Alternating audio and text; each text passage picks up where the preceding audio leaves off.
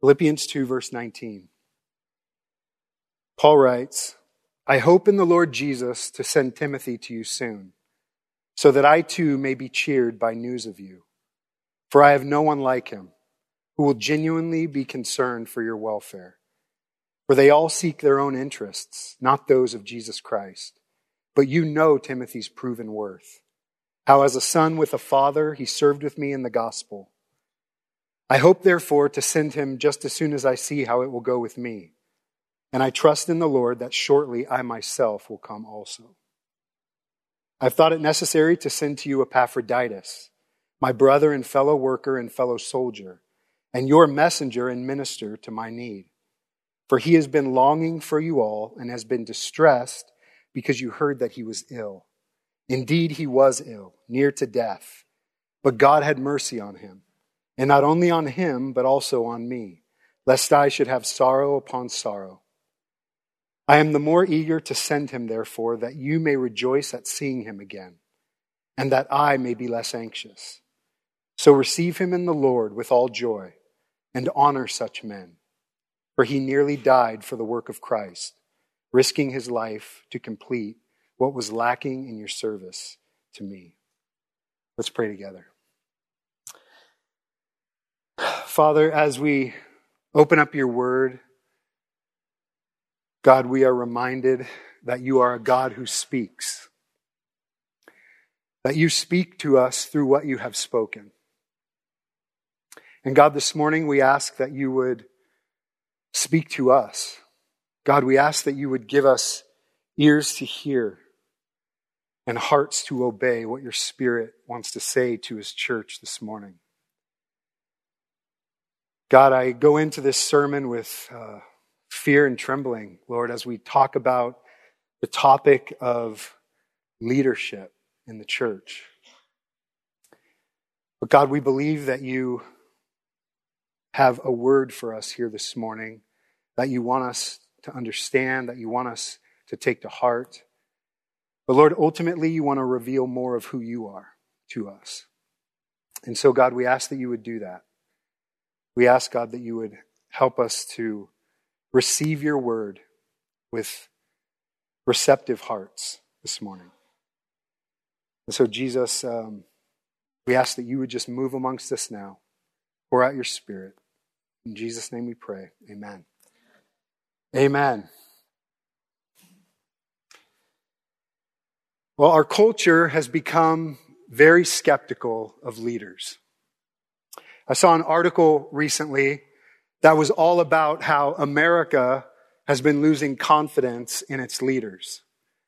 And if you just think about it, from business to politics to sports, there's this hubris, there's moral failure, there's addictions, there's deceit, there's financial irresponsibility and criminality. And so it's natural that our culture has been losing confidence in leadership. And what this article cited was that among all the fields of leadership, the area of leadership that America is losing confidence in most is in their spiritual leaders. And when you look at the scandals that have taken place, from immorality among spiritual leaders to financial impropriety, it's no secret that spiritual leaders are falling out of favor in our culture. Leadership is difficult. And we all have been negatively impacted at some point in our life by poor leadership. We all know that power and influence can corrupt a person. But the solution to poor leadership isn't to do away with leadership altogether. The solution to poor leadership is to have healthy leadership. Leaders must be held to a higher standard, especially in the church. But we all need leaders. We need leaders. A home without a leader is not a safe place for people to grow up in. A home without a leader will fall apart. A business without leadership doesn't meet goals and loses focus. A church without leadership fails in its mission to make disciples, and people get hurt. With healthy leadership, an organization can grow and flourish. A family can create an environment of safety and thriving. And a church creates a place for healing and growth and equips disciples for mission. Well, the Apostle Paul has been warning the church in Philippi about the presence of dangerous leadership. Those who preach Christ from rivalry and envy and selfish ambition. And our text today is essentially a reference letter from the Apostle Paul for two leaders in the church. These men, their names are Timothy and Epaphroditus. Can you imagine having the Apostle Paul as one of your references on a job application? Well, Paul is referring them to this church as two men who serve as examples to the Philippians, who exemplify what Paul has been calling the church to in this letter. Leaders who exemplify unity and humility and putting others before themselves. Timothy and Epaphroditus were leaders in the church, and they serve us as an example of healthy leadership. And these traits that we're going to read about them today, they serve as examples not only for pastors, but for anyone in a position of leadership in the church. And these principles actually not only apply to church leaders, but they apply to all Christians who seek to lead by example in any sphere of influence that God has placed them in. But this morning, this context is church leadership, and so that's what we're going to focus on. I want to answer two questions this morning. What should you expect from your leaders? And what should your leaders expect from you? So first, what should you expect from your leaders? The first thing we see here is godly character. It's really interesting to me that the Apostle Paul, in his commendation of these two men, says nothing about their gifts, says nothing about their accomplishments, says nothing about how smart they are. Not that those things are unimportant. But the main thing that Paul points to that qualifies them for leadership is their character. In our culture, we tend to celebrate leaders solely based on their abilities and their accomplishments. We do this in business. We do this in sports. We do this in entertainment. Our culture sort of views good character as a bonus to what they can get done, to what they can accomplish. But this is not to be so in the church. Character is everything. Too often in the church, exceptionally gifted people are given leadership responsibilities based on their abilities instead of their proven character. And here's the problem with that. There is a serious possibility that a leader who is extremely gifted can be at the same time spiritually and emotionally harmful to others. The church should never justify abusive leadership. It doesn't make room for manipulation or immoral behavior just because it ends up producing good things. It doesn't work. And it's contrary to basic Christian virtue. It's contrary to the New Testament to justify manipulation and abuse because the outcome is good. A leader's gifting or charisma should never be separated from their character. The means in which leaders do things matters just as much as the ends. That's why the New Testament emphasizes the central role of character and not the central role of gifts. And this isn't an either or. One doesn't compete with the other, but one is more fundamental to the other. You shouldn't expect your leaders to be flawless, but you should expect them to have godly character. You should expect them to be leaders who aren't self-serving. Leaders who don't make everything about themselves. Leaders who consistently point you to Jesus. Healthy leaders can admit when they're wrong. And they model humility and repentance. And they take responsibility for both their actions and for the actions of the people that they lead. And Paul says of Timothy in verse 21, speaking of these dangerous leaders, he says they all seek their own interests and not those of Jesus Christ. But speaking of Timothy, he says, but you know Timothy's proven worth. How as a son with a father, he has served with me in the gospel. A healthy leader is always submitted to good leadership themselves. That's why the New Testament sets forth the model of shared leadership in the church. That the church is to be led by a plurality of elders and deacons. Plurality is essential for accountability and for wisdom and for support. The Bible says, in a multitude of counselors, there is safety. No one is fit for leadership who isn't themselves submitted to leadership and knows what it is to be tested under leadership themselves. Paul could talk here about Timothy's proven worth because he had been under Paul's leadership and his character had been tested. Listen, the scriptures are clear that the most important qualification for church leadership is godly character. It's the most important thing. Everything comes secondary to that. Some of you know my story, but I was sent out to plant a church when I was in my early 20s. And probably the reason for that was I was ambitious and I could teach the Bible. I went through no process. I had no buddy pressing in to my character beforehand. I had nobody pressing into my home life or asking me hard questions about my marriage. And so as a young and relatively untested leader, I was sent out to start a church and to pastor a church. And by God's grace, I didn't fall morally or shipwreck my marriage. But I ended up hurting a lot of people through poor leadership decisions. I was defensive. I was insecure. I was leading from a place where I felt like I was always needing to prove something. And that's a terrible motivation for ministry, by the way. It was a character flaw, a huge character flaw that I didn't see in myself and could have benefited by other more mature godly leaders seeing in me first. So I could have dealt with it.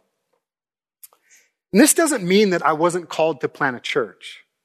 And it doesn't mean that I wasn't the right person to do it. It simply means that I wasn't ready. A church must be very discerning about the people that they give authority to. And you must be very discerning about the leaders that you follow. Have they been tested? Are they leading among a community of other leaders who have authority to call them out when they need to be? How do they respond to correction? Are they quick to confess and repent? Or do they hide things and shift blame? You see, these are the type of things that reveal the true character of a leader. How they deal with conflict. How they deal with correction. Especially for the church, the character of a leader is far more important than anything that they could accomplish. And so godly character is the most important thing that you should expect from your leaders. The second thing we see in the text that you should expect from your leaders is sacrificial love. Paul says of Timothy in verse 20, "For I have no one like him." I mean, that's quite a statement. "I have no one like him who will be genuinely concerned for your welfare." And he talks about Epaphroditus' deep concern for the church. That Epaphroditus is upset because he knows you're upset that he's not doing well. And we even see it in Paul's leadership too. Think about it. Paul is in prison. Timothy has this son-father relationship with him. No doubt Timothy has been a huge encouragement to Paul while he's in prison. And yet Paul is sending Timothy to Philippi because he knows that they would benefit from his presence there. We see this love for the church that drives this willingness to make sacrifices for their good. Love must be the greatest motivation for leadership in the church. When Christian leaders try to lead apart from love, not only does the whole church suffer, but they lose the very thing that is supposed to make us distinct in the world. And there's a lot of baggage in our culture around the word love today. So how does the Bible define love? How does Jesus define love? Well, it's the love that we see in the gospel. A biblical definition for love is actively pursuing the good of another at cost to ourselves, without requiring any merit or demanding anything in return. Let me say that again. Here's a biblical definition of love. Actively pursuing the good of another at cost to ourselves without requiring any merit or demanding anything in return. You see, this biblical love, this Christ-like love, it's not about good vibes. It's not about feelings. Love is sacrificial. You should expect your leaders in the church to actively pursue your good, even at cost to themselves. This is what it means to love people like Jesus. Church, listen. A church can have huge attendance, beautiful buildings, amazing worship, powerful preaching. They can accomplish so many amazing things. But if those things are done without love, it means nothing. 1 Corinthians 13. You're probably familiar with these verses very well. We think that it's talking about weddings usually, but it's actually talking about the church. 1 Corinthians 13 verses 1 through 3, Paul says this: "If I speak in the tongues of men and of angels, but have not love, I am a noisy gong or a clanging cymbal." Those were instruments used in pagan worship, by the way. He says, "And if I had all prophetic powers and understood all mysteries and all knowledge, and I have all faith so as to move mountains, but have not love, I am nothing. If I give away all I have and deliver up my body to be burned, but have not love, I gain nothing." Listen, leaders can have supernatural speech, say the most profound things, grip a crowd, captivate everyone's attention, have deep spiritual authority. They know the Bible really well. They know how to connect the dots between Scripture and people's lives. But authority, apart from love, always becomes exploitive. If we don't have love within our authority, at some point it will become exploitive. It will be used as a means to feed the ego instead of a means to build people up. And Paul says, in the end, that won't last. A leader can have all the answers, can connect all the dots, but knowledge apart from love leads to pride. And it often manifests itself in this sort of aloofness, where people are analyzed, but they're not loved. Have you ever experienced that from someone? Maybe a family member, a friend, a boss, a pastor, where they can explain everything that's wrong with you and seem to be able to reveal so many things about you and what you should do. And honestly, it's frustrating because a lot of the time they're right, but they don't love you. They were right, but their knowledge didn't come from a place of love. Listen, you can have all the knowledge and all the insight. You can be so right. You can have all the facts on your side. And if you're right without love, you're wrong. If you're married, you can make your own application with that one. Sometimes leaders can be drawn to grow in their capacity to know things more than be drawn in their capacity to grow in loving people. So as leaders, we pursue more and more knowledge. We read all the books. We listen to all the podcasts. Even though we know so well that the happiness that we enjoy or the suffering that we endure does not depend on what we know, but on whether we're loved. But the pursuit of knowing things is really compelling. And here's probably the reason why. Because widening our capacity to know things immediately translates to power. And widening our capacity to love immediately translates to service. And one is just far more seductive, isn't it? As leaders, before we speak into one another's lives, the question we should all ask ourselves is, am I seeking to love this person right now? I think some people are drawn to leadership because they like to hear themselves talk. It's possible to love our gift way more than we love people. As a leader, am I seeking to impress people or am I seeking to love them? Am I using my gifts to serve people or am I using people to serve my gifts? These are difficult questions for leaders to wrestle with. But you should expect that your leaders have and continue to wrestle with these questions. You should expect your leaders to make time for you.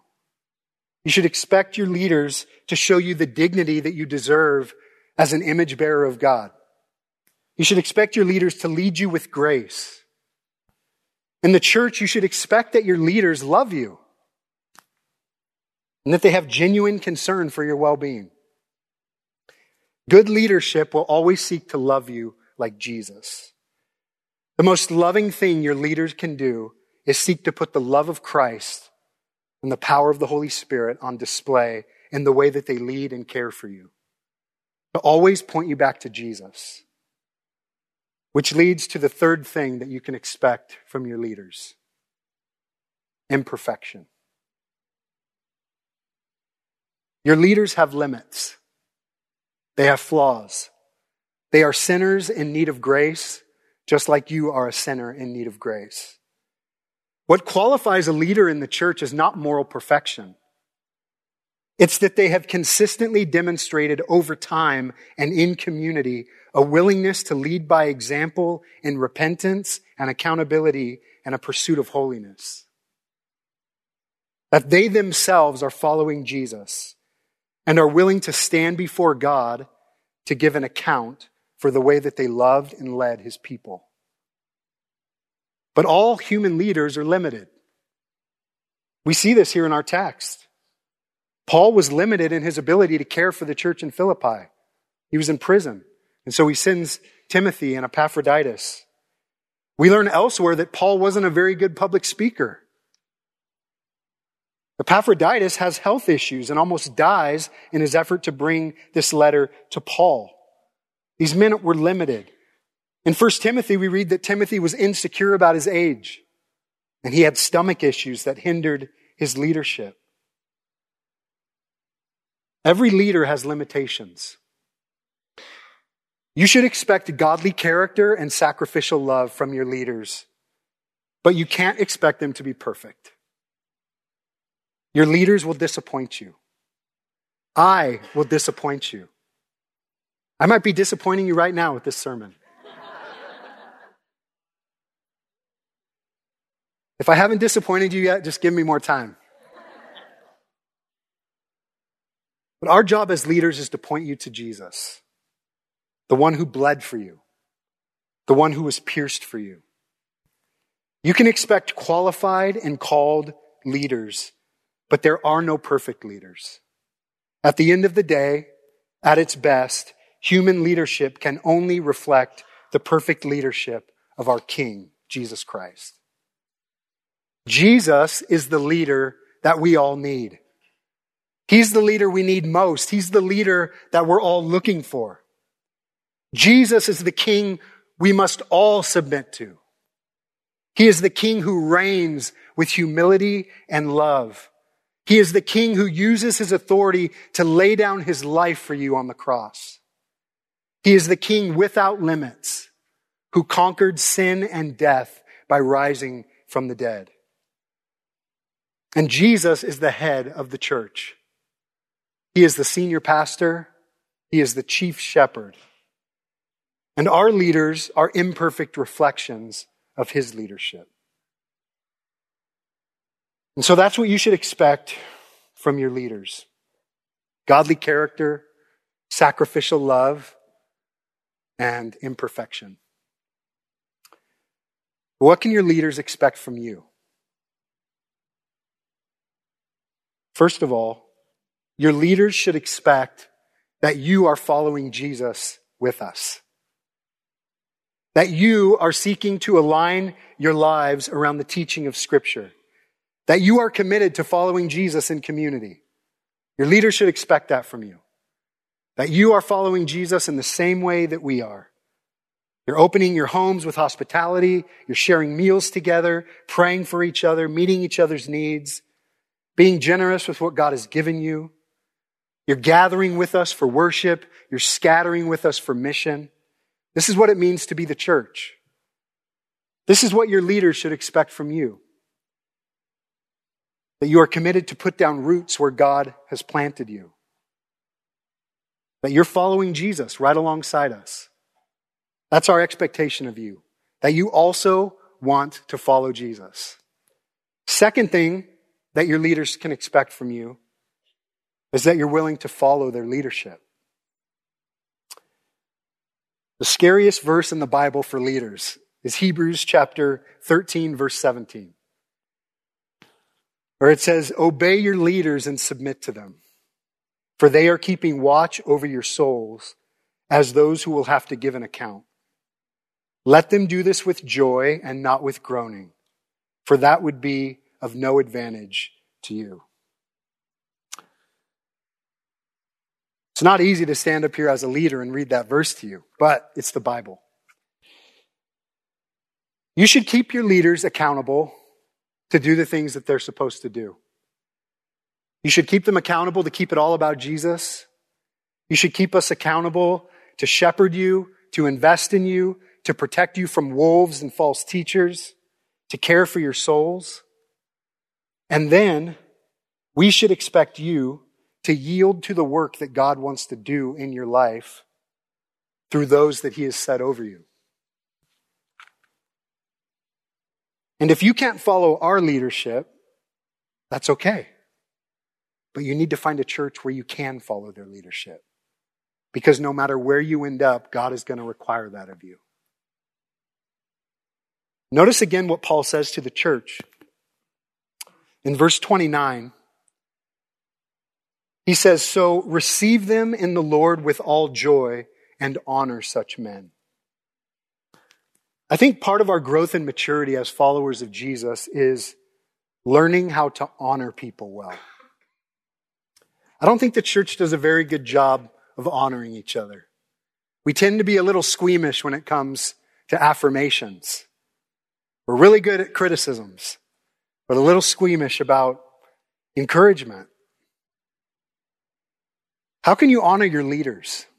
Well, I have two things that you can do to honor your leaders in this church. The first one is pray for your leaders. Pray for us. Listen, church, knowing that you guys are praying for us is so encouraging. God hears your prayers. It's powerful. It makes a huge difference. Please pray for your leaders. Pray that they would know Jesus more deeply, that they would minister and serve from an overflow of who God is. Pray that we would receive wisdom from the Holy Spirit in our decision making. Pray against the attacks of the evil one for our families. Pray for us. The second way you can honor your leaders is by encouraging your leaders. And I would just say, don't worry about puffing up your leaders. God sees their hearts. God will deal with their hearts. Your affirmations, when you've seen God's grace in us as leaders, is so encouraging. It's so strengthening. It affirms our calling. It gives us endurance. And that word encourage literally means to put courage into somebody. And so be encouragers. And by the way, we should all be encouraging each other a whole lot more in the church. Just pouring courage into each other by building each other up. Leadership is difficult, and your encouragement goes a long way. The last thing that we should expect, or that we can expect from you, that leaders can expect, is that you let your leaders do their job with joy. Paul says, receive them in the Lord with all joy. And that verse we just read in Hebrews 13, did you notice? He says, yeah, obey your leaders and submit to them. And he says, do this without groaning, for that would be of no advantage to you. Let me just say this. None of us as leaders are above questioning and pushback. In fact, we value it. To see people in the church who care enough about the church and want to make us better and come to us with feedback or even pushback if they're wrestling with something that we've done or said, it's really encouraging. But the thing that I would warn against is becoming a professional critic. We can handle complaints, we can handle criticisms, but I would just give this encouragement. Don't complain until you first prayed for us. Pray for us, pray over us, and then you can complain. And we can handle it. I would say don't just watch us and rate us as leaders. Join us. Join us in the work that God is doing in this church and in Carpinteria.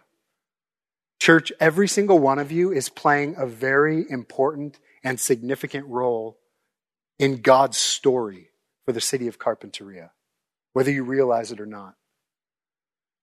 And as your leaders, we want to invite you to join us in what God is doing. We are better together. You need leaders, we need leaders, and we need each other to accomplish this mission that Jesus has called us to make disciples of Jesus in the city of Carpinteria. Just on a personal note, this last point of letting your leaders do their job with joy, I just want to say how thankful I am for all of you. This church has been through a lot over the past several years. Leaders have come and gone. There's been so much transition.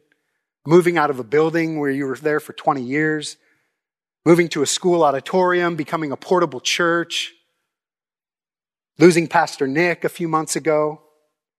You've all been through a lot. But I can just say, honestly, that on behalf of my family and I, you have received us with great joy. And I'm incredibly thankful to you all for doing that. You've made this transition for us so much easier by being such a community marked by love and grace and kindness. And so I just want to affirm that in you. This church has had a reputation for a long time of being known for its love. And it's evident in the way that you love one another. And so thank you for welcoming me into this community and allowing me to be one of your pastors. I feel incredibly honored to do that. And you enable me to do that with great joy. Church, as we close, I just want you to take comfort in the fact that God is leading you somewhere. Leadership is a reflection that God is taking us somewhere.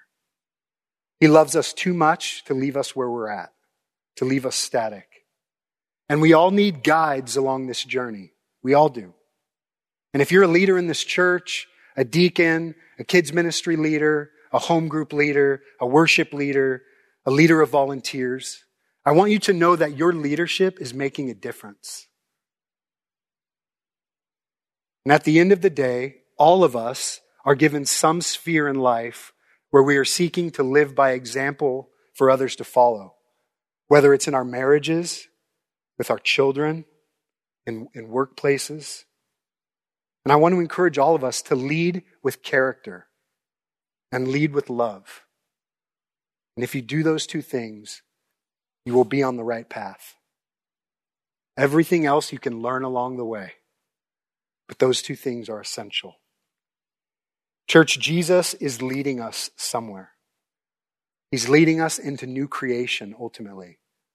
He's leading us to himself. He's leading us into something better. And if you're here today and you've been hurt by leadership in the past, and you struggle to trust leaders today, I want to say I'm sorry for that. It's not okay. We want this to be a place where you can heal from those wounds and that you can learn to trust again But the only way that's going to happen is if you turn those wounds over to Jesus, to allow him to bring healing to those parts of your heart. And so my question for us, before we begin to worship again, is will you trust where Jesus is leading you? As king, he uses his authority to give himself to you. And you don't relegate a king's authority to one area of your life. If Jesus is king, then he deserves all of you. And since he is a humble king, then to follow him means that we too will have to put others before ourselves, use power to serve, and lay down our lives out of love for one another. And since Jesus is both king and priest, we can trust his leadership because he knows what it is to be human. He knows our frailty, he knows our weakness, and he leads us with love and compassion. Let's pray.